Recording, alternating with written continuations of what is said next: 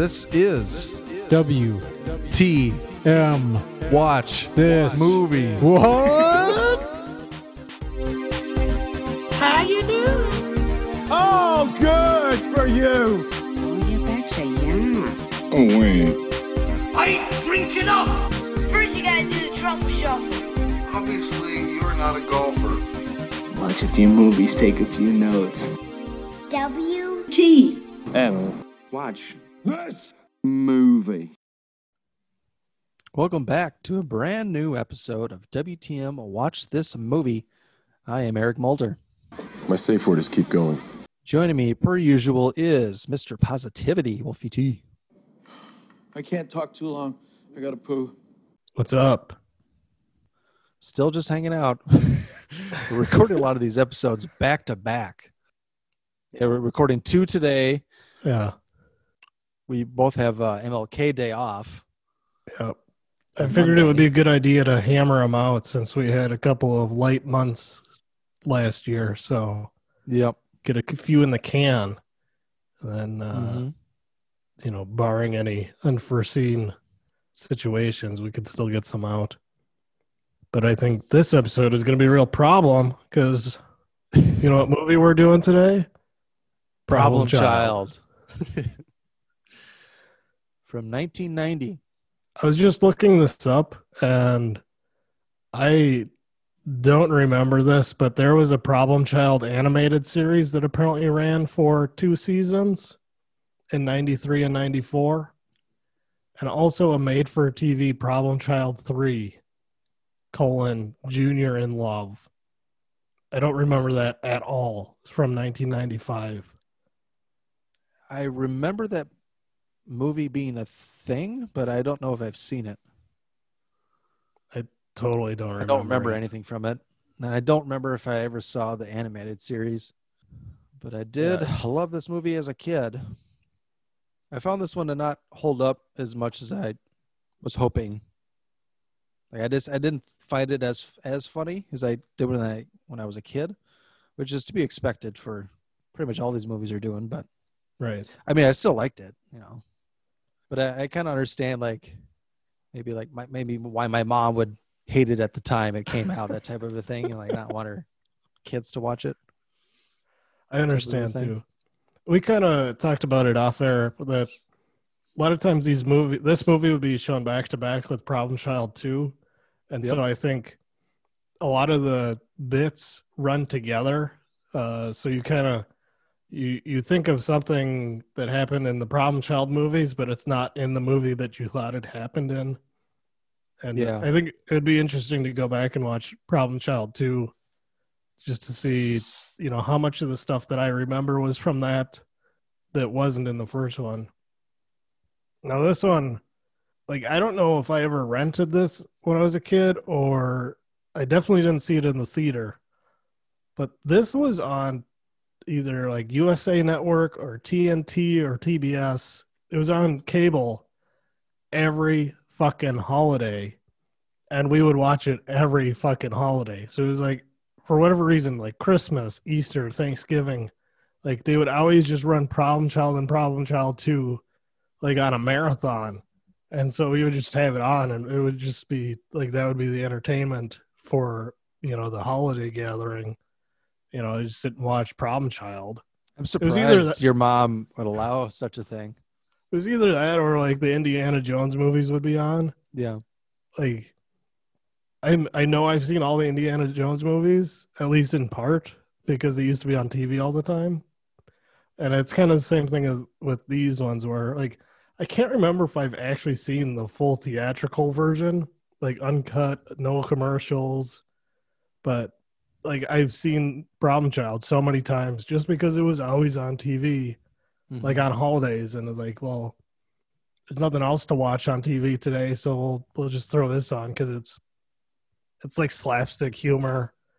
I don't think my mom liked it too much because it's a disrespectful little kid, Yeah. But it was harmless enough. It was similar enough to other things that we were into at the time where.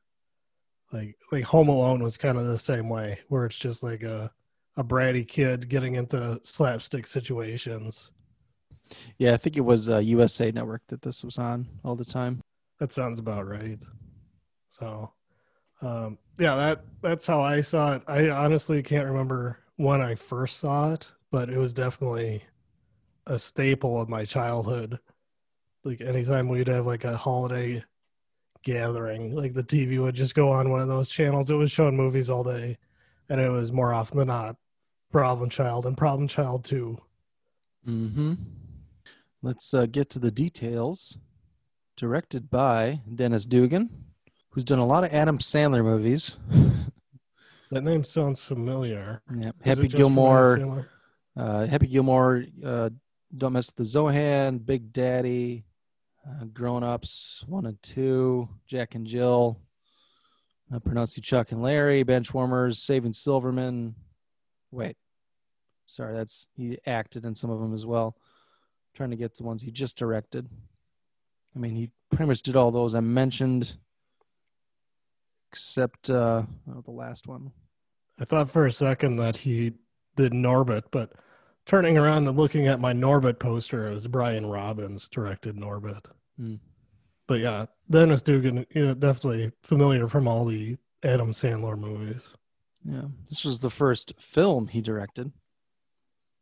Previously directing some episodes of Moonlighting and Wise Guy, which we just saw in that last episode we recorded of Great Outdoors, and Annette Bening was on that show for an episode. It's like the first thing she did. And then the TV series Hunter, he also directed 2 episodes. You talk about Problem Child being his first like theatrical movie. Like as a kid, I just kind of assumed this was a movie that was made for TV because it was always on TV. Like it never occurred to me that, oh, this is the type of movie that would be in a movie theater. It was like a weird concept for me to wrap my head around. Yeah. And TV movies were a lot more popular when we were growing up. Yeah. Because I don't, this came out in 1990. I would have been 3 years old. So it's like, I don't know if I would have remembered the advertising for it. And, it's just by the time it came into my consciousness, it was like, well, it's just always on TV. It must be, USA put together a movie and they just run it all the time. Yep. Starring Michael Oliver as Junior, John Ritter as Ben, or Little Ben, Jack Warden as Big Ben. Jack Warden is fantastic in this movie. He's so good. He's fantastic in everything I see him in. He's great. He's great in Problem Child 2, and also I used to love him in Dirty Work. He's the dirty old dad of, I guess, both Artie Lang and Norm Macdonald's characters. Gilbert Gottfried is in here as Mr. Peabody. Amy Yesbeck plays Flo, Little Ben's wife. Michael Richards is Martin Beck, or the bow tie killer. BTK. Peter Jurassic as Roy, is the neighbor or buddy of Ben. Dennis Dugan did a cameo as the All-American Dad. He was the the guy who had the kid looking for the canteen. Such a great scene. Both the scenes with that kid were hilarious. Remember him from Happy Gilmore? He was the head of the PGA, which he also directed, but played like the head of the PGA. But yeah, let's get to the synopsis. A young boy is just short of a monster. He is adopted by a loving man and his wacky wife. The laughs keep coming as the boy pushes them to the limits. That is not a good synopsis, but the other ones are really long. They're just written by users. Yeah, I like how the synopsis is basically a review of the film. Yeah. Written by Glenn J. Schwarak at Glenn at I don't know, they have his email address or something. He must have put that in there in like 1996 or something like that. Yeah, I have no idea what that email carrier is. Anywho, yeah. First note I have is Bad to the Bone. They really wear these songs out. They have like 2 songs that they play like over and over again in this movie. At least it seems like they do, or like they'll play little snippets because they have Bad to the Bone and they have Real Wild Child by Iggy Pop. They have Born to Be Wild. Yeah, Born to Be Wild. I think they play that twice. It's My Party. So I mean, they don't have a lot of songs in the soundtrack, but like the ones they have are pretty heavy hitters. Yeah. Mm-hmm. And then I don't know, the end credit song is called Problem Child, and it's by the Beach Boys. Yeah. Do you think this was written for the movie? Well, I saw in the opening credits, it said original song written by and performed by the Beach Boys, Problem Child. So I think, they just wrote it for the movie. I hope that's in the trivia, because that's amazing if they got the Beach Boys. Albeit this is 1990 Beach Boys, and it was probably, Kevin Love's uncle, writing making the decisions. Mm-hmm. But it's pretty amazing to me that the Beach Boys, one of the biggest bands in the history of music, is lowering themselves to do the fucking title song for Problem Child. Well, I'm sure it was somewhat of I wouldn't say it's a high profile movie, but it definitely wasn't a low profile. I mean, John Ritter was still kind of big at the time with his Three's Company fame. They're doing a family movie here, so I can kind of see how they could have a big enough budget to get some of these heavy hitter songs and I guess hire the Beach Boys to. It probably costs the same to get the rights to big name songs as it did to hire the Beach Boys to create an original song. I mean, they had Michael Richards, who he would have been doing Seinfeld by then, but just barely. Seinfeld wasn't popular yet, but it hadn't taken off yet. But it was funny because it seemed like Michael Richards actually played one of his Seinfeld characters in Problem Child. When he busts out of prison, it looks like he was doing his H.E. Pennypacker character or Art Vandelay. When he had to be Art Vandelay for cover for George that one episode. Right. Yeah, so the opening credits are, like you said, set to the song Bad to the Bone, which would be ripped off by Terminator 2 a year later. Can't have anything original. But it kind of starts the same way that Norbit starts, but like less ridiculous, because it's Junior doing a voiceover about how he was born and how his parents dropped him off at somebody's house in a basket. And then it's just a montage of him being passed from family to family as he gets bigger and bigger. And like the first person is like a rich family, and the woman's like, "Go, get everything ready to her, to her maid or whatever." And she picks up the baby, and the pees right in her face. It's like the first thing you see is the baby peeing in a woman's face. Mm-hmm. Yeah, that basket definitely gets worn out by the end of the montage. I like how that's just, accepted. You just drop a child in a basket outside somebody's home, and then they have to take care of it. Like nobody calls CPS or the police or anything like that. It's like, well, it's mine now. I guess, that used to happen, I suppose. It must have happened at some point, because drop them off at the fire station.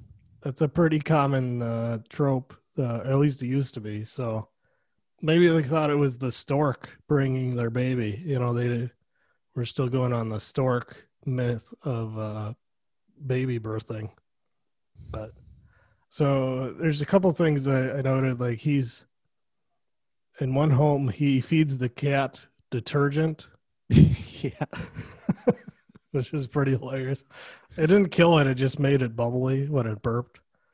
And then he vacuumed the fish out of the fish bowl. And he had the one home he was in was a trailer home, and his current father figure stepped on one of his bulldozer toys. So he bulldozed the whole fucking trailer, and that ends up being the last straw, and he gets dumped with the nuns at the orphanage, who he always refers to as penguins. Yeah. Have you ever seen a penguin fly? And he becomes a bit of a photographer at the orphanage. Oh my. Yes, he does. Michael Oliver needs to be Me Too'd. He sure does. He stopped. I looked at his IMDb. He stopped acting in 1995. Yep. So he probably for the best. I don't know. But anyways, we meet some of the other main characters. Lil Ben and Flo are at the fertility clinic trying to pick up boys' names. Ben wants Henry. And what did Flo want? Donald is a wealthy and powerful name, I noticed. I wonder where she got that from. I wonder what Donald would have been wealthy and powerful in 1990 that everybody was admiring their business acumen and their ability to build wealth.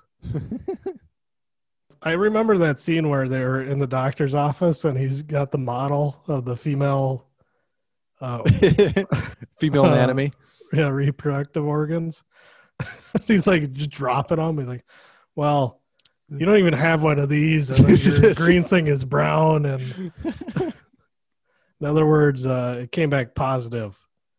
Oh, positive's good. No, positive's bad. Negative is good. What? What's positive? You're positively infertile. 99. We pride ourselves on a 99% success rate. Well, you're in the 1%. So, Flo can never have her own children, and they get kind of. So we're having sex every night for nothing?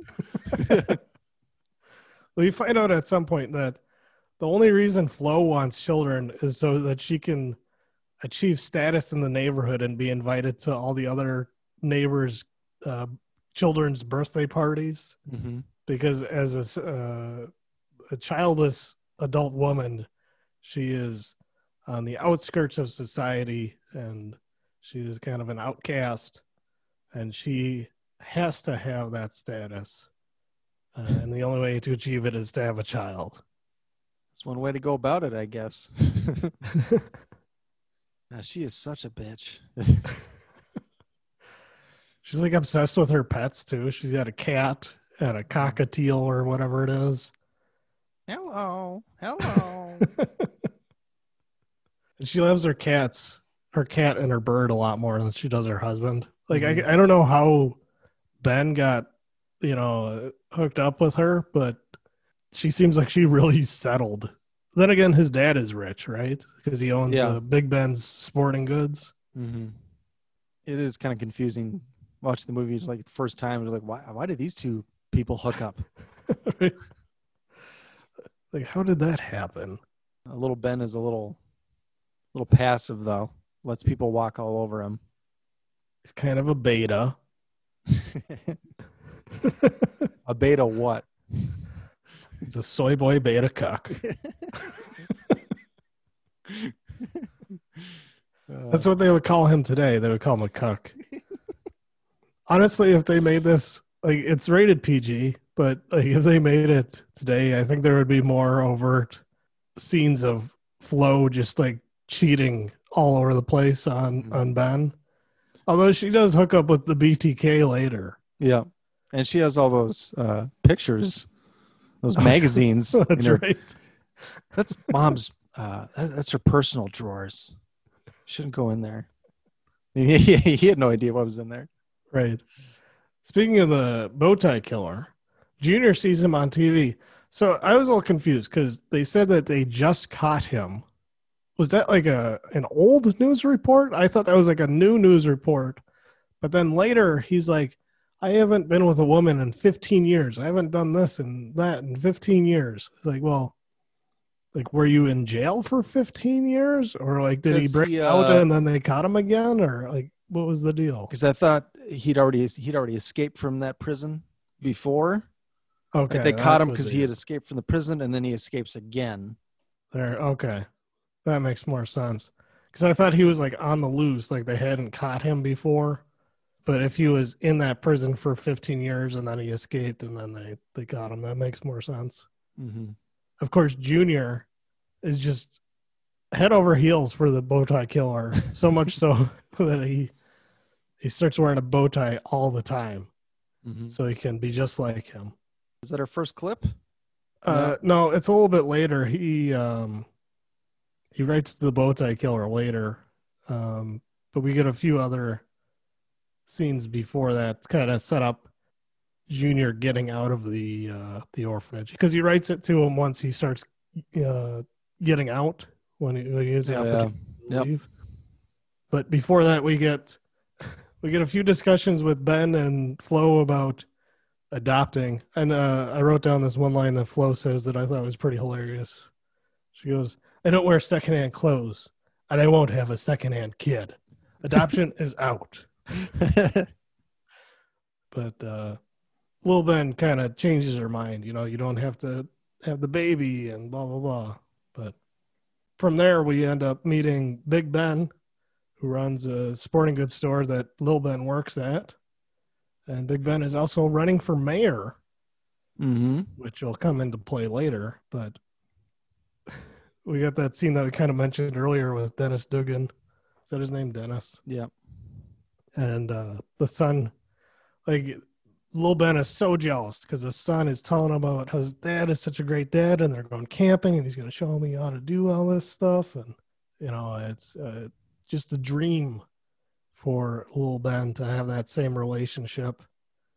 But we find out that his relationship with his dad, not so great. And I think this is the first clip where Big Ben calls him into his office to tell him the bad news that he's selling the store. Because he calls him into his office over the loudspeaker, like the PA for the whole entire store. And it's like, "Little Ben, get your ass in here," or something like that. And it's just like, what are you doing? How is this guy such a successful businessman? All right, here it is. That's right. Big Ben's is 100% American. I'm selling the store to the Japs. But what? Thought I was going to leave it to you one day? Yes. Well, I'm not. I'm selling to the Hirohito Corporation. Well, I still get the land, right, Dad? No, you won't. No. I'm selling that too. Everything from here to the river. What? Dad, I can't believe this. I slaved for you for over 10 years without even a raise or a promotion. Is there a lesson to be learned from all of this? A lesson? How about don't trust anyone? Not even your own father? Especially your own father. You know your problem? You're too nice. I expected a little backstabbing from you. Some ruthless scrambling to get to the top. But you stubbornly refuse to follow my example. 10 years without a promotion or a raise. Heck of a dad. Oh, my God. Like, wouldn't you question something? 10 fucking years without a raise? And didn't they say they started him at the top and they demoted him down to fucking... Or maybe I just made that up in my head, but I thought they said, like, they started him into management and then they demoted him down to, like, sales because he was such a shitty, manager. He was such a pushover that he couldn't keep him there. Surprised you never tried to, wrangle power away from me and, climb your way to the top. Expected a little more out of you. Expected a little more backstabbing. Right. Have I taught you nothing? Don't trust anybody. That was Stone Cold's motto. So I got a lot of that growing up, from Big Ben, Stone Cold Steve Austin. Don't trust anybody. And that's the bottom line. About that Little League game, did you see the team names on those jerseys? What was it? The Rangers? Wasn't one of them the Rangers? It was the Braves and the Chieftains. Oh, that's right. It was kind of weird to me that Lil Ben is coaching Little League and he doesn't have a kid. Like, isn't that strange? Like, usually it's one of the dads. You tell he really wants a kid, though. That's how you know. I guess Big Ben did sponsor the field or whatever, but it was still strange that you're just going to have a random childless guy out there coaching Little League. Mm-hmm. Usually that's what petos do. And then the other coach is going to have a baby and he rubs it in his face. Mm-hmm. Gets him that cigar. It's a boy cigar. That's Mitch Hedberg's favorite brand. What? I don't know if I remember that joke. That bit. Yeah, Mitch Hedberg likes cigars, but he doesn't know what types of cigars or brands are good. So when anybody asks him like what kind of cigars he smokes, he's like, "It's a boys."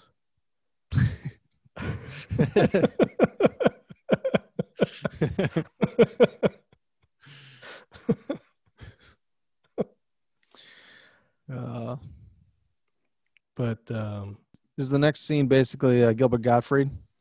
Yeah. So Junior's been torturing the nuns, especially the one with the big fucking mole on her face. I think she's like the head nun. And he's sent to the Gilbert Gottfried's like the head of the agency, like the adoption agency, I think. Yeah. Or the orphanage. I don't know. I don't think he some works sort for of the a orphanage. social worker. Yeah. And so like Junior thinks he's going in there and he's gonna get in trouble or whatever. So you'll hear in the clip like how he starts, and then there's a turn in the middle after he finds out that it's not what he thought it was.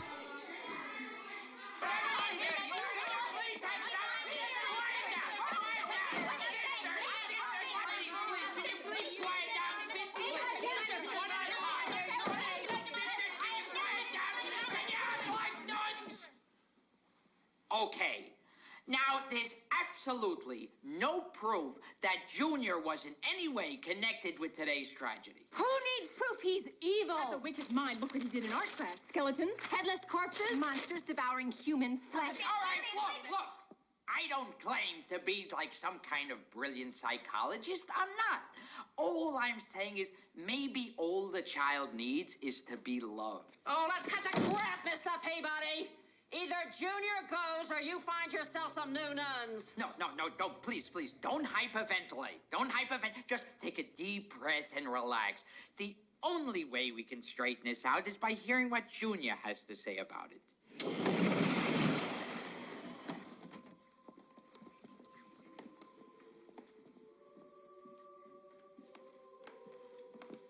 I'm sorry, sisters. Please don't make me lift those heavy stones. And please don't make me scrub those dirty toilets. I just want to be a good boy. I promise. You see that? He said he's sorry. Please, give me another chance. I just want to learn my lessons and do my studies so I can be smart and become a priest. There! You see that? A priest! A priest! It's like a nun with a jacket. It's a boy nun. He wants to be a boy nun. Let me tell you something. It takes a big man to admit his mistakes, and there is a big man. It is in the opinion of myself and my agency, of which I represent, that Junior will not be removed from this orphanage. Removed? What do you mean removed? Oh, don't worry about it, Junior. You see, the nuns just made a suggestion you might be happier outside of the orphanage. What's so funny? You are, you stupid dick. You see, he's wicked. You're not saying you'd rather not be in the orphanage, are you? Boy, think much, pea-brain? I want out. You see, Mr. Peabody, the child is incorrigible. I'm what? Why you speak English, lady? Look, maybe what the child is trying to say is that... Maybe if I shrug my shoulders and move around my hands like this, maybe people will think I know what I'm talking about.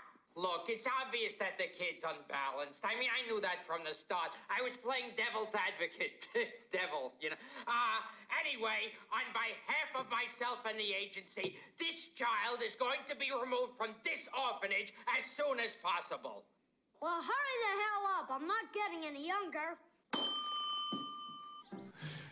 I love the line where he's like, priest, it's like a nun with a jacket. It's like, what? It's like a boy nun.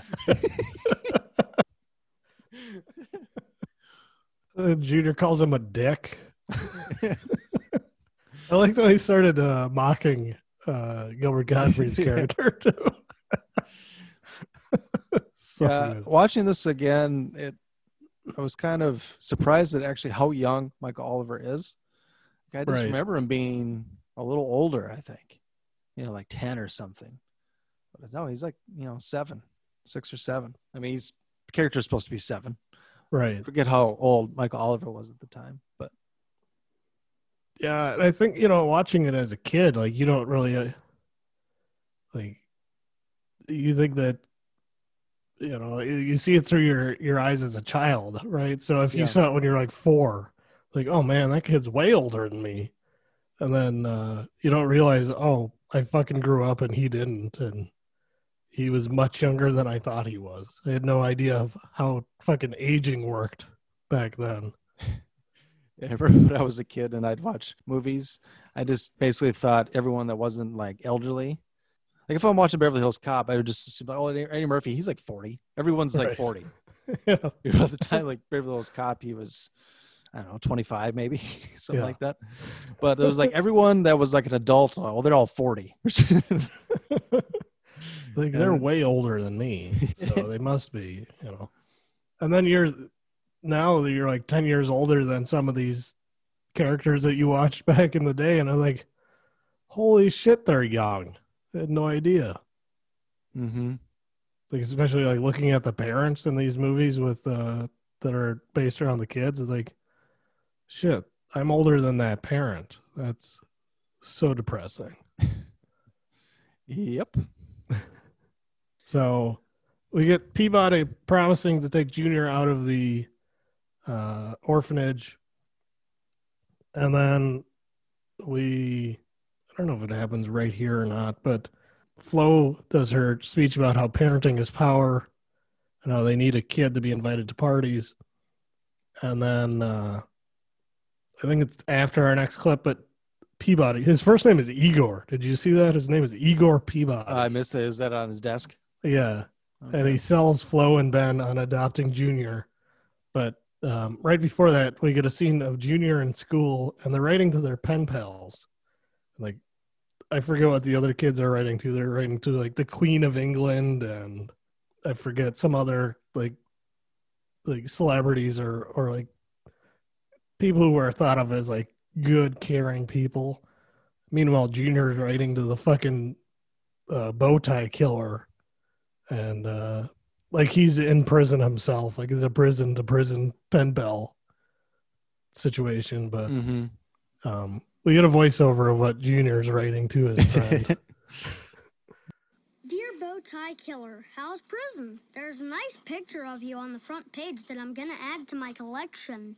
Even though we've never met, I feel we have a lot in common. Nobody understands us. I'm still wearing a bow tie, so I can look just like you. After all these letters, I've got good news. I'm getting out. Isn't that great? Your number 1 fan, Junior.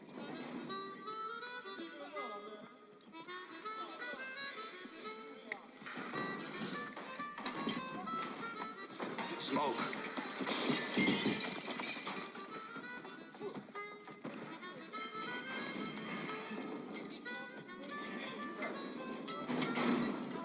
Sir, sorry to disturb you, but this letter came for you.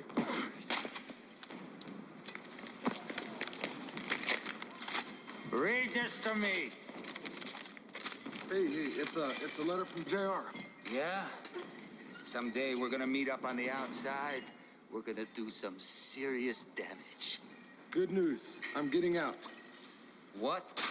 He's getting paroled? They gotta be out of their minds. You know that guy?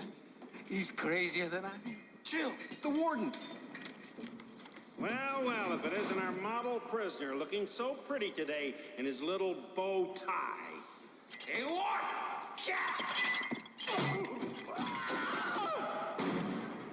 I love that part where he throws that weight at the warden.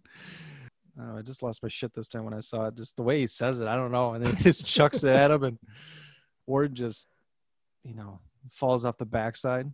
Yeah. Hey, Warden. The warden's up on like a catwalk over the yard or whatever, and the bow tie killer picks up it was like a 30-pound dumbbell or something, and he just heaves it just effortlessly. He shot puts it right up there. Right up there. Hits him right in the chest, and he goes over the railing backwards down to the floor below. Later, he shows up with like a cast on his arm and his leg, and he's got a neck brace on. It's fucking hilarious. But from there, we get the scene of Ben and Flo picking up Junior at the orphanage. So everybody's out there to make sure that Junior fucking leaves. And Ben is out there and is all blue. He's wearing blue all over. And Junior, he's such a sociopath. He's like, he knows how to push his buttons. Like, hey, what's your favorite color? Mine's blue. He's like, oh, mine too. And Mr. Peabody, he's like, why did you pick me? Like, Mr. Peabody said you were voted the most popular orphan 2 years in a row. That was smart of him. I love it when he asks them why they adopted and didn't have their own kid. And Ben's like, well, you never know what you're getting with a baby. It could be a dud. It's like, what? Sounds like his wife. Right. And then as soon as they pull off and they're, drive down the road with them, everybody's out the windows with balloons and confetti, and they're singing and dancing. Everybody's just celebrating that they don't have to deal with Junior anymore. They spent a lot of money on that one little sight gag. It was a lot of balloons, though, right? confetti, and all those actors. That's true. A lot of them were child actors, though, so they probably didn't have to pay them. Got to pay them scale, right? Because they're not real people. Speaking of which, did you read about Michael Oliver's mother and their legal dealings with the film studio? No, I don't think I did. So on the eve of shooting, production starting on Problem Child 2, threatened to pull Michael Oliver out of the film if his salary wasn't increased from $80,000 to $500,000. So at the time they were, they're kind of, they would have been fucked. They're like, oh shit, we're going to start production on the sequel and we're not going to have the kid anymore. And so then they ended up giving him a bunch of money. I think they only ended up paying like $250,000 or so because they sued the mother because she kind of bent him over a barrel. And so the judge ruled in the studio's favor, actually. And because they hadn't paid him the full $500,000, it was like, okay, we'll give you the $500,000, but in installments. Right. So at that time, they probably pay $250,000, and then I think they had to come to some agreement between that figure and the $80,000. So the mother had to give some of the money back to the studio. That's probably why he wasn't in Problem Child 3. Yeah, I don't know. Problem Child 3 was 95.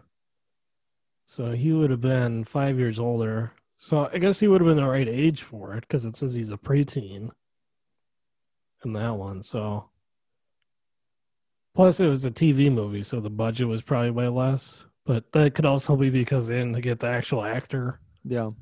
I'm sure they would have loved to do a third one in 92. And they just had these legal troubles with the mother.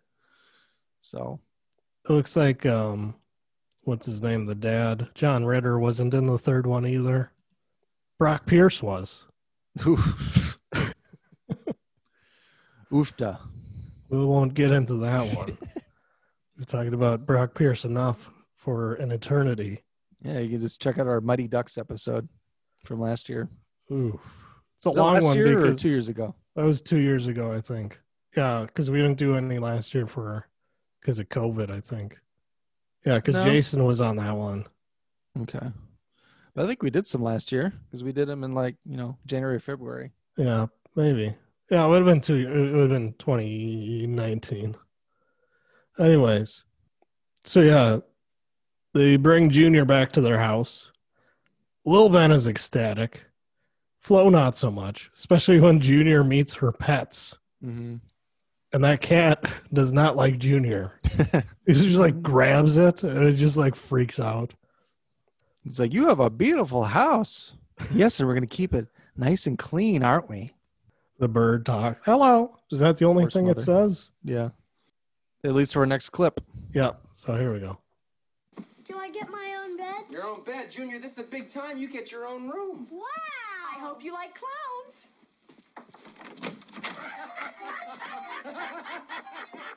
Oh my God, they're retarded. So what do you think, big guy? Well, there sure are a lot of clowns. Yeah. That must be your new grandpa. Now, Junior, you stay right here. We'll give old Gramps a big surprise, okay? Shh.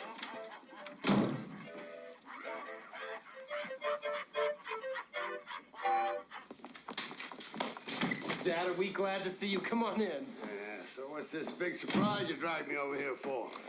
Well, Dad, here's a hint. Oh, my God. Finally. You and Flo cooked up a cute little kid for my campaign. You know, I thought you were getting fatter, Mama. What's my little grandson do? Fatter? No, Dad, no. Huh? Florence is not going to have a baby. You rascal, you. You followed my advice and took your sperm to somebody who knows what to do with it, huh? A surrogate mother. Listen, tell me something. You make out with a cup or you get to bump a real live one? No, Dad, we adopted. Are you insane? I thought you'd be happy. Come on. Happy? You don't know what you're letting yourself in for. Don't pay mothers, garbage blood. For all you know, his parents may have met in a loony bin. They might even be Democrats. He's a beautiful kid, Dad. Relax. Once you meet him, you'll love him like your very own. I would like to proudly present the newest member of the Healy family, Junior. No! Junior! You're not a $1,000 cool! Junior, are you in here? Junior! So many words spoken in that clip. Jack Warden. Jack Warden, just fantastic. Just one of the best scenes in the movie. It could be Democrats. I thought you were getting fatter. Yeah. And Did you make it with a cup or with a real life specimen? You get to bump a real live one. And Mike Oliver too. I'll take things you can't say today for 1,000, Alex. Oh my God, they're retarded. It should be noted he's saying that in his head. Like he doesn't say that out loud. That's an inner monologue, but still.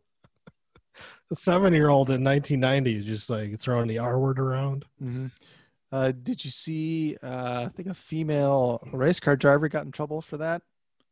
Yeah. This week. She said the slur, the dreaded R word. And I think it was during like a live streaming race thing or something or other. It was like she was streaming something. They're doing like a virtual race. Okay. And I didn't see the clip, I don't think, but I guess she said, I like every time they post one of those articles and they say R word, like R-word, like nobody knows what they're talking about because like probably 75% of the people in the country don't know that that's like unacceptable anymore. But yeah, somebody did get in trouble for that. So, but like all the replies on that tweet that I saw about it were like, "That's retarded." Like, like they're just making fun of it. Like, but, that's what Junior thought of Ben and Flo after they showed him the clown room. Mm-hmm. Which he started on fire pretty quickly. Like, it was engulfed. Like, it was very flammable. What was Jack Ward yelling? That's $1,000 what? I'm not sure. Jacket, maybe? I don't know. Because he throws the cat at him. Like, he throws the cat in Grandpa's face. Yeah. Yeah, Then, I could play it again real quick, I think. Yeah, let's try it. You'll love him like your very own. I would like to proudly present the newest member of the Healy family, Junior. No! Junior! You're not a $1,000 cool! Junior, are you in here? Junior! It's $1,000 what? I think he said coat. Okay. But what coat? Was he wearing? He wasn't wearing a coat unless he actually no wait, yeah, he was carrying one on his arm, wasn't he? And then I think John Ritter took it to put out the fire. That must have been what it was. Yeah, that makes sense. But I mean, he would have burned the whole fucking house down. You know, I was thinking too, like after he throws the cat on Big Ben, like everybody goes after Big Ben and they worry about him, but like they just let the room burn. Like, but like literally like 10 minutes later, or after the ambulance comes and takes Big Ben away, like they're right back up in that room like nothing happened. Yeah. Like the rest of the house is totally unaffected. The room looks no worse for wear when you see it later. Yeah, and it was engulfed in flames when they opened the door. Like, there's no way Junior would have survived. He was just chilling in there. Little cough. That's it. And again, he is the devil. It was hilarious throwing the cat in his face. Oh, and I also should mention that while they're wheeling Big Ben out, Junior takes all his money out of his wallet. Yeah. I like it when they show it later in his drawer and he's just collected all these piles of money he's stolen from different places. He has like $1,000 in there. It's all big bills. Mm-hmm. I wonder if he could break a 50. Yeah.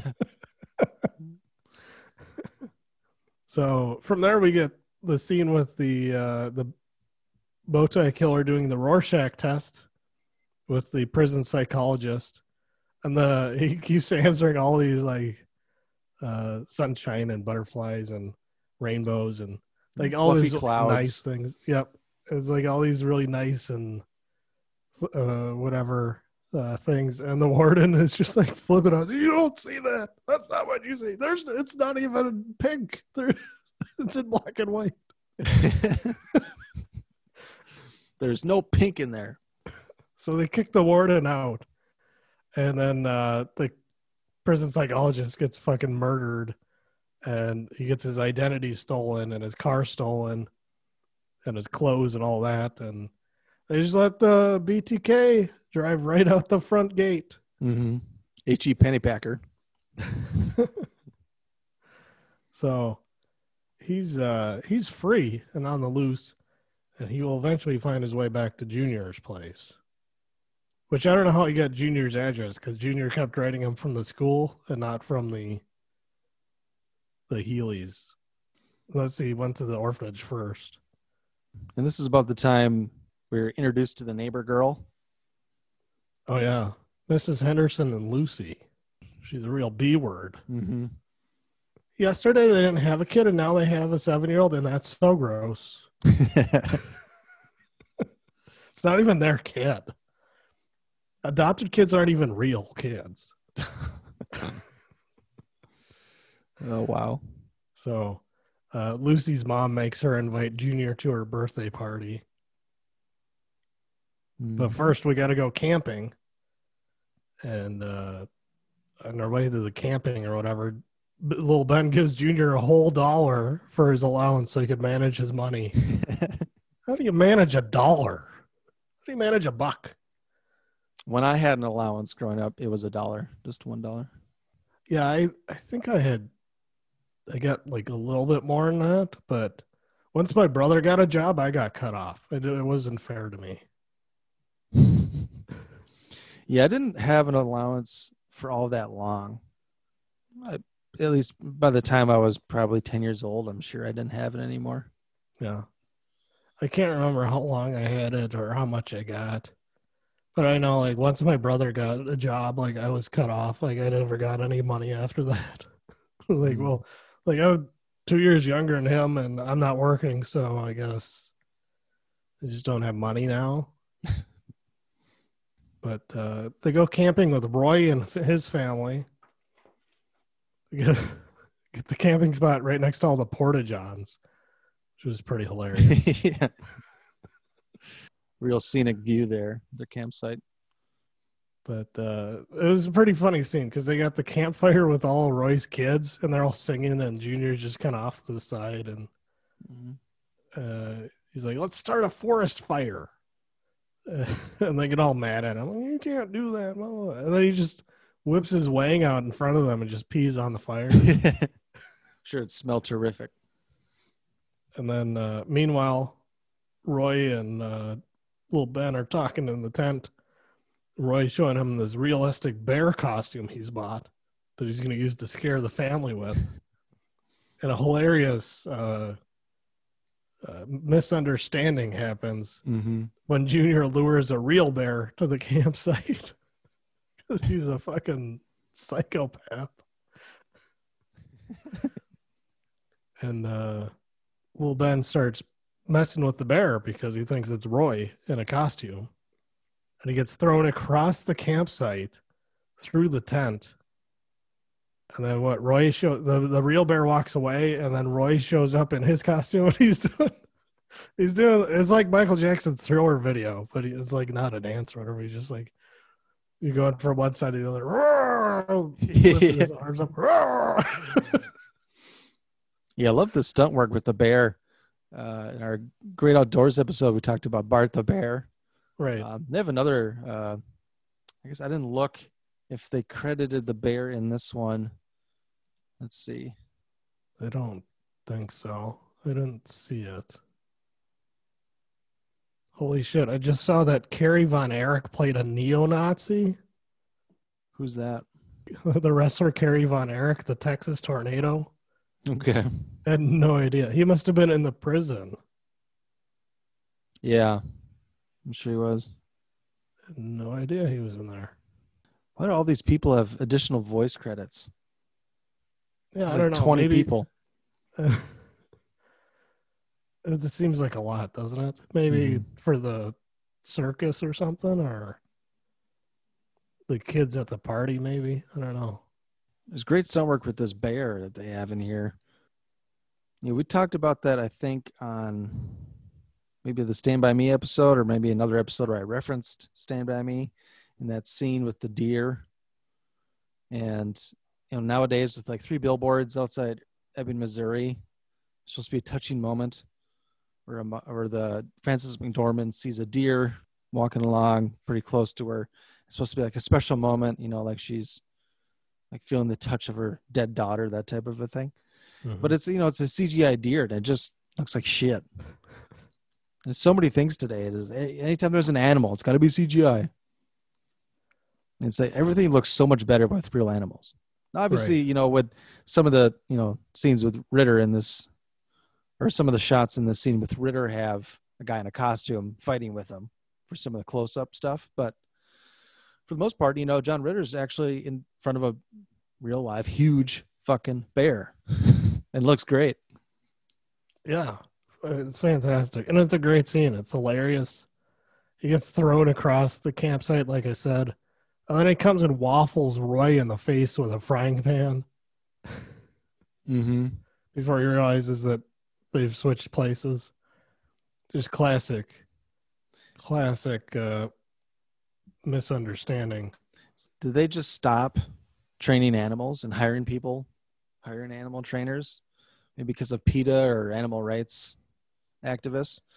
Probably. I remember listening to Beverly D'Angelo on the Gilbert Gottfried's podcast, Amazing Colossal podcast. She was talking about Every Which Way But Loose. Have you seen those movies, that one and Any Which Way You Can with Clint Eastwood? I've seen the first one. Okay. Because his orangutan is like a best friend, basically, because he won him at a match. And she was telling a story about how a trainer got him to perform a certain like stunt for a particular shot, and basically did it by like punching the orangutan in the balls, basically, or in the crotch, and like making him. I forget what it was for, but basically it was. Then she talked about how the orangutan was treated very poorly at certain moments. So I was like, I mean, I know they cleaned it up after that. I mean, throughout the years, there was a big fiasco. Maybe about 5 years ago. What was that show? Was it on Showtime? It was the horse controversy one. Was it Luck? Was it called Luck or something? Oh, that does kind of sound familiar. Yeah, because they had to stop that show altogether. Got canceled because there was some. I can't remember if one of the horses got hurt or sick or had to be put down, something like that. Yeah, maybe there's too much of a liability these days. I don't know. That does kind of ring a bell. Yeah, I definitely agree that it's better when they have real animals, like as far as like aesthetic goes. I know they always like the old cliche is never act with children or animals because they're too unpredictable and they're hard to work with. So I think that's part of it too. Like, especially if you're like on a deadline, you don't want to have to risk having to do like, you know, the takes over and over again because the animal isn't doing what you want it to do. But also that's part of the charm of it too. Is like you have an idea in mind of how the scene should go, but maybe the animal does something else, and you know it might be better than what you had hoped it was going to be. So, but it definitely adds to the realism when you have real animals there versus just a cartoon.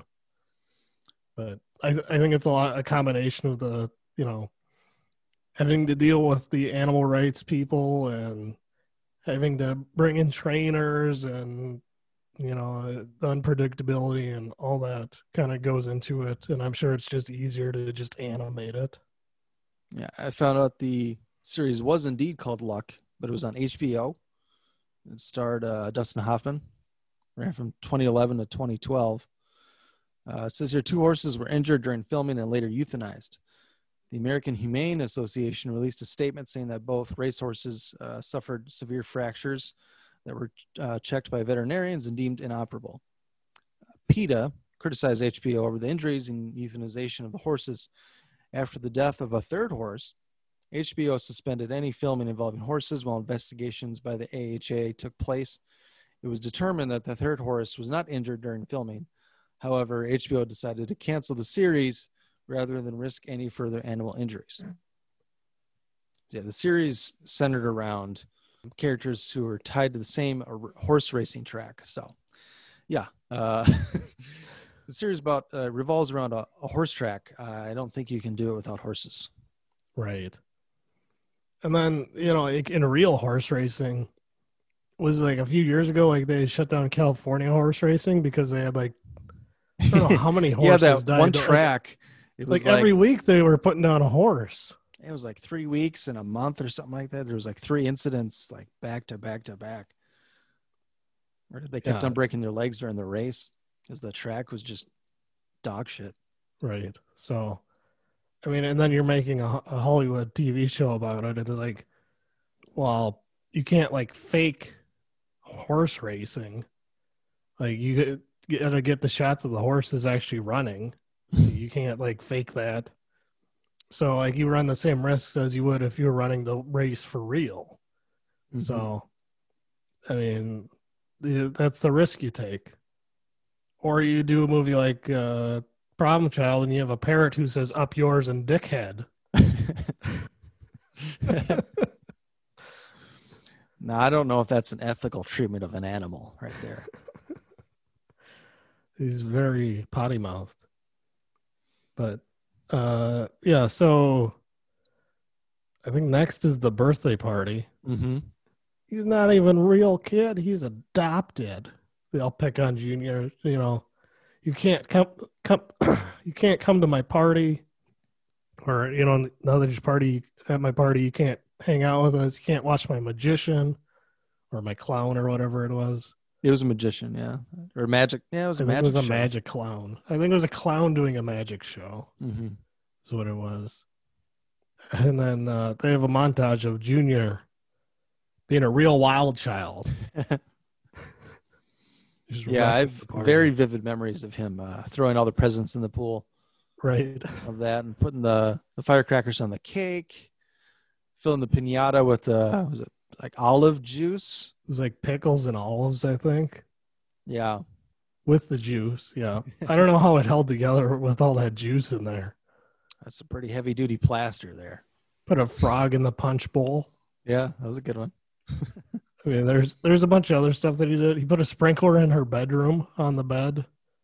Nobody saw that fucking hose going all the way up the stairs. Yeah, all the way through the house. But yeah, so they get a montage of him just ruining the party. Just committing like $20,000 in property damage. He's going to get a real talking to from little Ben. Yep. And then he gets his allowance taken back. And this is where we talk about, a drawer full of like 50s and 100s.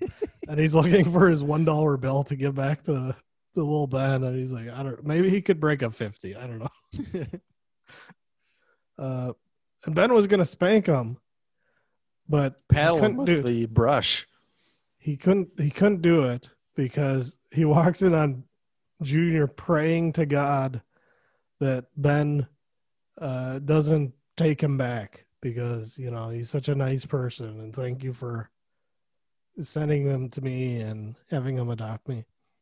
Now it kind of goes back and forth about whether Junior actually likes Ben or not, or if he's just playing on his sympathies throughout. Yeah. But I think in the end, like, they do have a bond. Like, it is. Yeah. Like, Ben's the only one who is ever nice to him. Mm-hmm. So I think that's a fact. But he still plays on his sympathies, Praying to God was definitely an act for Ben's benefit. Yeah. I mean, after being tossed around from family to family his entire life, he's used to people giving up on him because everyone else has. So I think it's kind of a defense mechanism for him. But in the end, John Ritter is just the perfect dad. It's like I can't remember which Family Guy episode it was, but there's an episode where I don't even know what the situation was, but Peter's like, "Thank you for letting me be myself." Was he like coloring and he was going outside the lines or something? Something like that.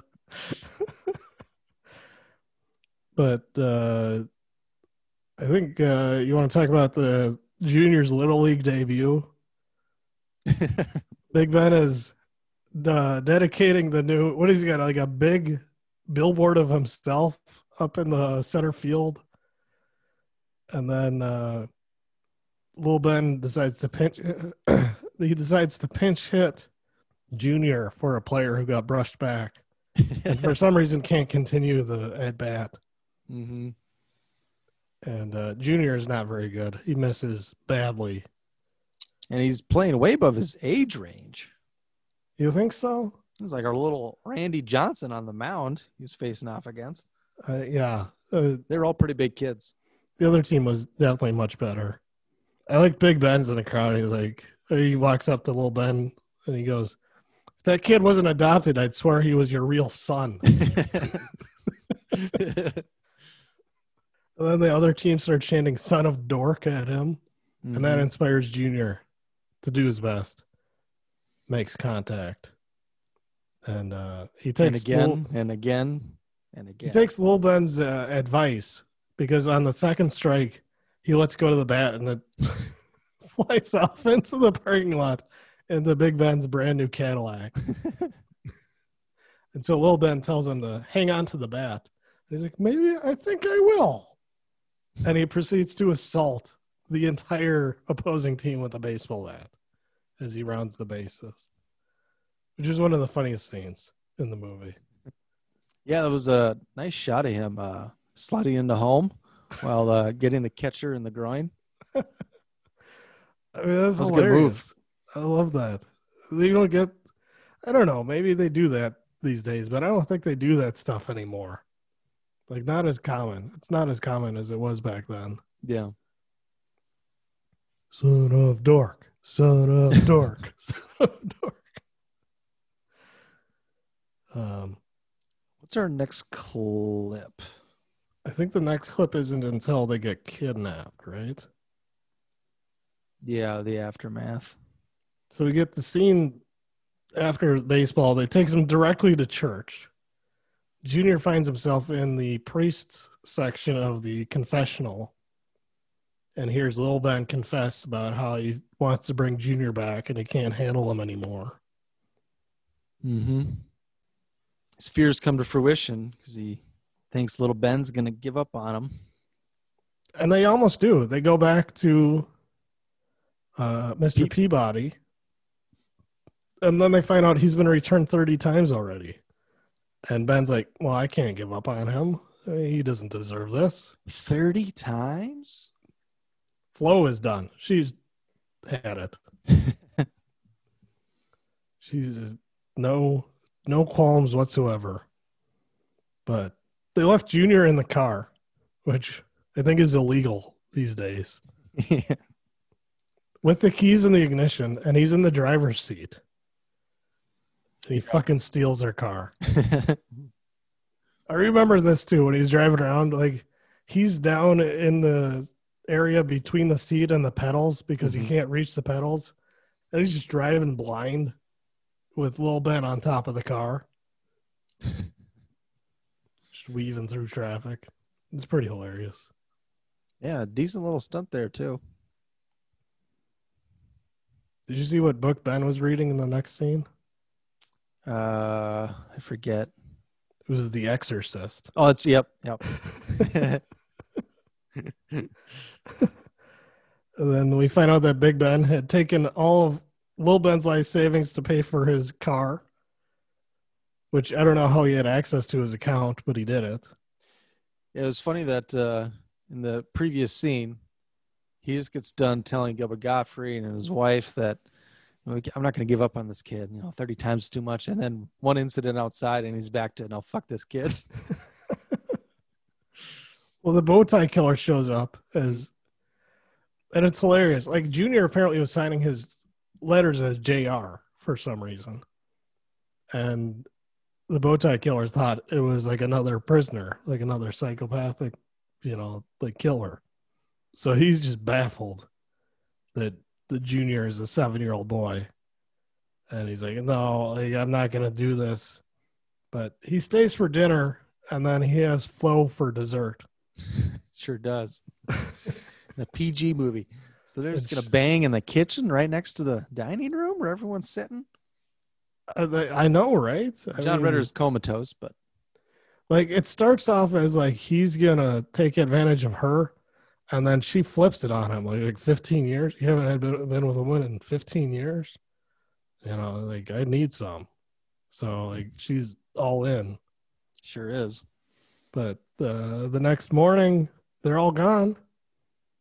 And Lil Ben, it's like Christmas morning for Lil Ben. I think this is the next scene. Or the next clip. Goodbye, Junior. Goodbye, Flo. Oh, I am so sad to see you go. $100,000? Ha! You can keep them. Good morning. Hello, sunshine. I thought this was supposed to be our honeymoon. You said you loved me. You called me a little kumquat. This is our honeymoon, you moron. Moron? Moron? I went to Radcliffe. I'm not just some uneducated bimbo you can tie up and do whatever you want with. Shut up. I will not shut up. I love it. You stupid piece of... You're going to regret this. You're going to have to open this trunk. I'm going to be waiting. When I'm done with you, you're going to be singing falsetto. Very pleasant voice on Amy Asbeck. She's going to take his balls. Mm-hmm. She screamed that as she was in a suitcase being loaded into the trunk of the BTK's car. Yep. Which is hilarious.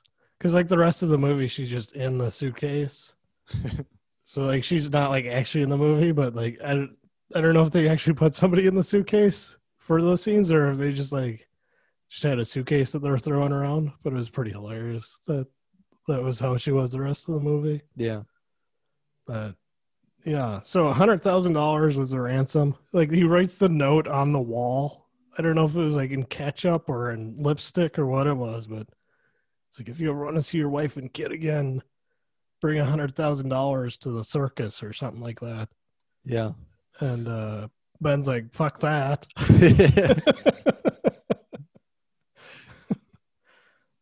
But he finds a drawing, like, he's going through Junior stuff and he finds drawings of the family, and everybody's kind of like a demonic version of themselves, except for Ben, who is Mr. Healy.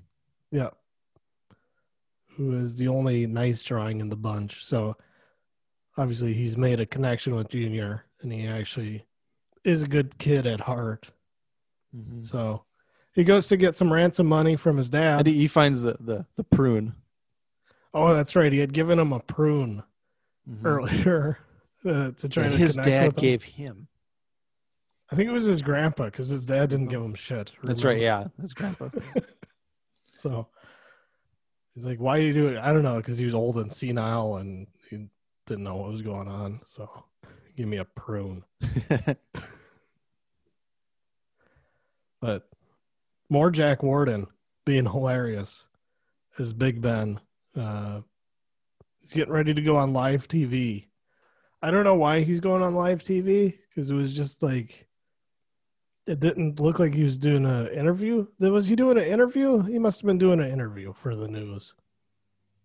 But Lil Ben asked him for some ransom money, and things don't go well. Dad, I gotta talk to you. Oh, what the hell are you doing here? I'm about to go on the air. Lawrence and Junior have been kidnapped. 5 minutes, Mr. Healy. All right. I need $100,000. Are you insane? That kid is a monster, and your wife is the original pain in the ass. This is the best damn thing that could have happened to you. Dad, are you going to lend me the money or not? No, I'm not going to lend it to you. You work for me, remember? I know what you get. You're a damn credit risk. Okay, then I quit as your son. All right, just get the hell out of here, huh? I got a goddamn campaign to win. Oh, your campaign. The one thing you do care about. Hey, Dad, why don't you go ahead and tell the voters what you really plan on doing with this town? An overturned 18. Well, I guess we're ready with that live feed from Big Ben Healy on the campaign trail. America for the Americans. You believe that nonsense? You're stupid than I thought. I'd sell my soul to the Japanese if they'd make me an offer. And it's for you. Don't come sucking around me if you want something. The only thing you'll get from me is this.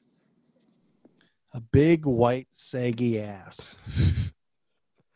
Oh, it's so hilarious. It's not that big. It's kind of a skinny ass, but he pulls down his pants and he's got these American flag boxer shorts on. He pulls them down. And you see his bare ass on TV. Like, he was in the store. Like, he was in the middle of the store. Like, there's people shopping right around him. Like, and the crew's all around him too. Like, it's not like a private conversation in the first place, but he's on, I don't know, I guess he didn't see the red light on the camera either. But yeah, I thought it was hilarious that Jack Warren's ass is just out there on the TV there. In a kid's movie. This is PG. They show old white man ass. But Ben, he says, fuck it, I'm going to take it into my own hands. Going to go to the circus, get my kid back. I thought it was pretty hilarious at the circus. Martin and Junior are walking by the games, and there's a clown who just pops out of nowhere, and he's like, oh, look, a giraffe. And Martin goes, look, a fist. And he just punches him in the face. It's like, it doesn't, I mean, there's no reason to have that in there, but it was fucking hilarious. Yeah. Oh, also too, they go by the kind of the trailers in the back, and Junior sees the bearded lady trailer. He's like, let's go look at the bearded lady. And Martin goes, I saw too many of those in prison. Which, as a kid, I don't know if I would have gotten that. I think that's a joke for the parents. Yeah, I don't think I would have gotten it either. So, I mean, we get the showdown with Ben and Martin, the bow tie killer. Nice little action sequence here with Mr. Healy and his son as he has Junior drive. As he's literally sitting shotgun, well, out the window with a shotgun, which was because he had, I don't know if you mentioned earlier, but he stole his neighbor's SUV. They were going to go on a camping trip. Yep, and a super dad hat. Because he had given, Roy had given Ben a hat that just said dad, and then Roy had one that said super dad. Mm-hmm. But even before they get in the car chase, there's Junior kicks the bow tie killer in the nuts. Another obligatory nut shot in an early 90s kids movie. And he steals, no, he doesn't steal anything, but he runs away through the the tent and gets on the trapeze. He like climbs up to the trapeze area and just starts swinging around with the trapeze. And then they end up dropping fucking the BTK from the trapeze down to the fucking floor of the tent. Like, I don't know how he survived that. There was no net, nothing. Yeah, seeing these scenes at the circus is kind of reminded me of when I went to the circus as a kid, and thinking that now you can't really have a circus anywhere. Yeah, they kind of shut them all down. Yeah. Like, all the big ones went out of business. All the animal rights issues, and some of the stunts that the people do are pretty dangerous. Over the years, a lot of trapeze artists have died and gotten injured. Seems like there's just a lot of liability risks with circuses. It's true. I mean, the only circus that's like running is like Cirque du Soleil, I think, or like similar ones, but they're not really circus. There's like some weird French bastardization of it.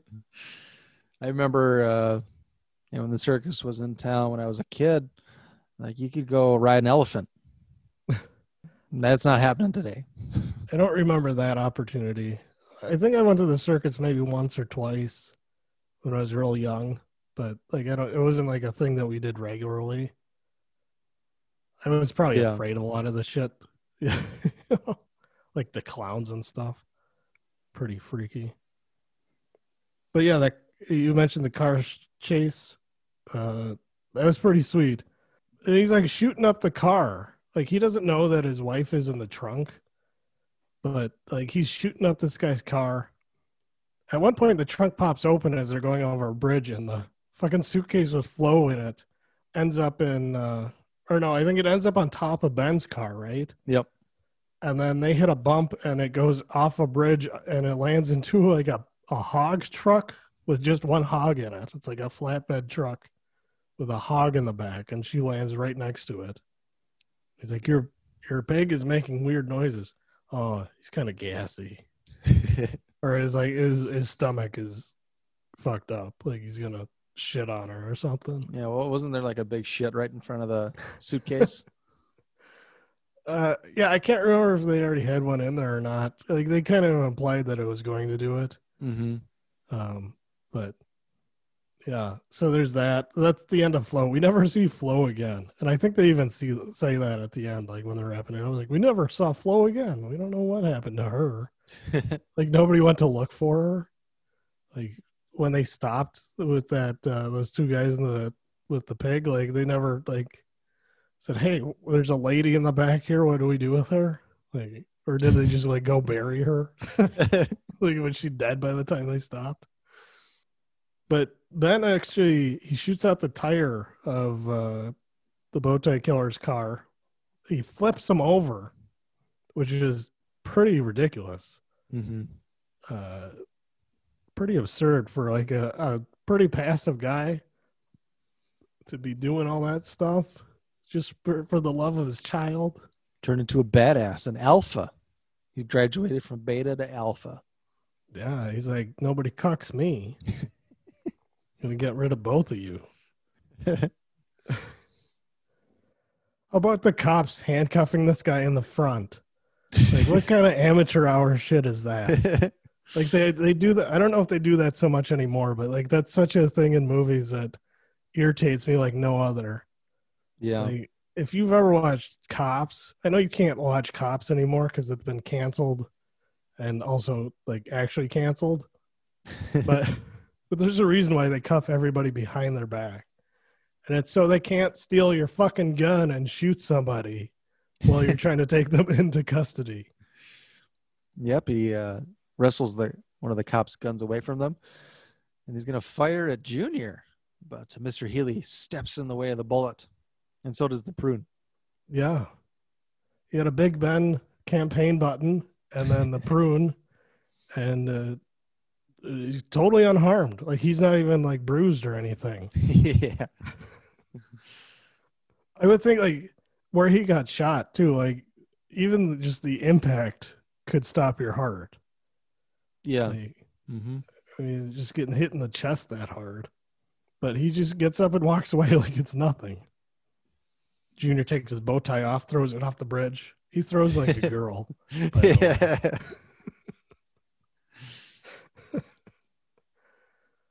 That's kind of the end. Like, there's not much. I don't know if they wrapped it up with much after that, but that's just kind the of narration, the basically. action. But, we never heard from Flo again, and so obviously they made 2 sequels, as we talked about. The second one I've seen many times. It's been a long, long time since I've seen it. Third one, I didn't even remember that they had made it until I saw it on IMDb today. All right. Well, suppose we can get into some fun facts. Hey, everybody, here's some fun facts. Throughout the film, Ben reads several self-help books on parenting. Each book features a photo of the author on the back cover. The author photos are John Ritter in various costumes. I didn't catch that. I didn't either.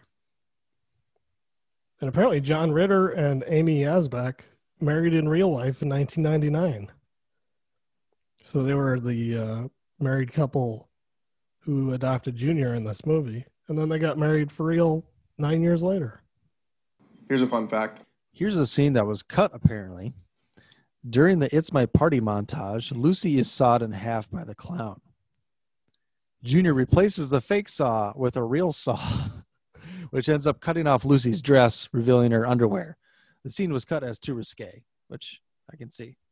Yeah, I would say so. So I'm sort of reading them like, wait a second, a real saw. But then they do it with the underwear gag. But yeah, little girls and underwear, it's good they cut that. So, yeah. So apparently there was an ad campaign for this film that included, quote, reviews from a number of famous movie villains.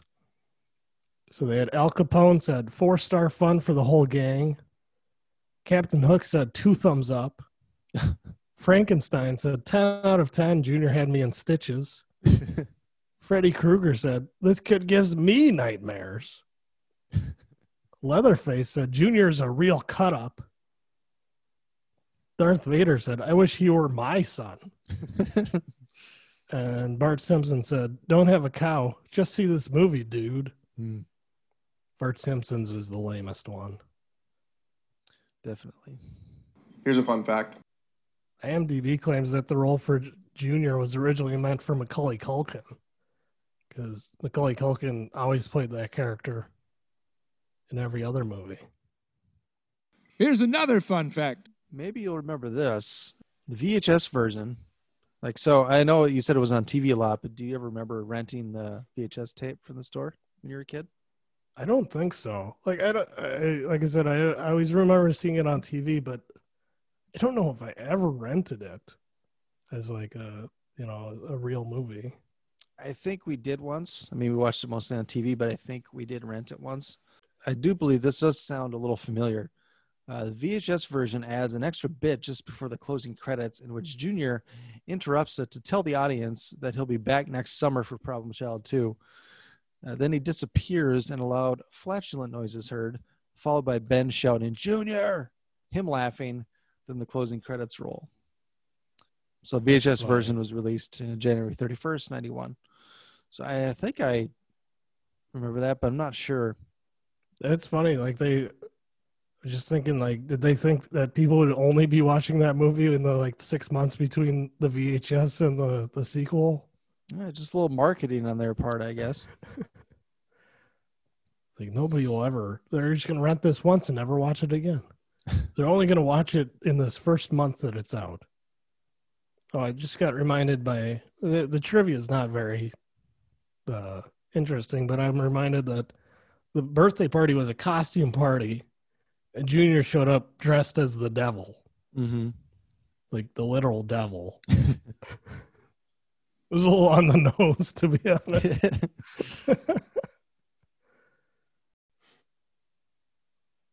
That's right. Amy Yazbek returns in the sequel as a school nurse.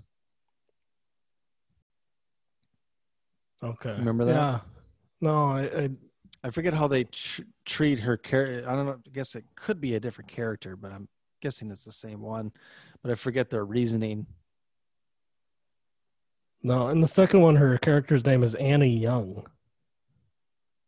Oh, she's the girl's mom. So the girl is Trixie. Yep, that's right. Yeah. And her and John Ritter hit it off. That's weird. She plays a different character. That doesn't make sense. Yeah, that's right. I can't believe I forgot that now. That it was the same actress, and she's a bitch in the first one, and she's really nice and loving in the second one.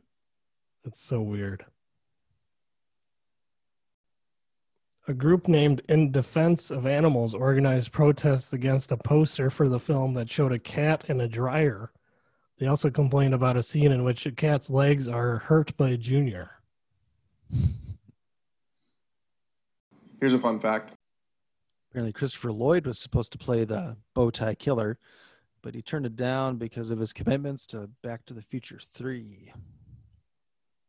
Yeah, I just came up on that one, so I think we've kind of covered everything that is of interest. Yeah. All right. Well, we still have another film from our youth we're going to talk about. We got Turtles 2, Secret of the Ooze coming up next. Other than that, Brett, why don't you tell us about Teespring and your podcast? Yeah, if you want some WTM merch, if you want to support the show and rep our logo or a different version of our logo, you can head over to teespring.com/stores/WTM Watch This Movie, and you can check that out. You can also listen to my other podcast, the Positively Wolfie podcast, on any podcast app where you might be listening to this one right now. And on the Positively Wolfie podcast, we provide unqualified commentary on allegedly real news, where we take some unusual, strange, crazy, odd news articles and kind of break them down. We usually get off on tangents, talk about other stuff it's a little stream of consciousness. So it's a lot of fun. Check it out wherever you listen to your podcast. Yeah, you can email us at watchthismovie@yahoo.com. Follow us on Twitter at watchthis_movie or Brett at PositivelyWolf1. You can check out our website at WTMWatchThisMovie.com. And please rate and review, subscribe on Apple Podcasts, Stitcher, Spotify, and many other podcast apps. We will check you later. Guess we'll see you around. All right, check you later. Bye. Wait, man, why are you always such a dork, man? What are you talking Check about? you later. Check you later. Hey, man, get off my case.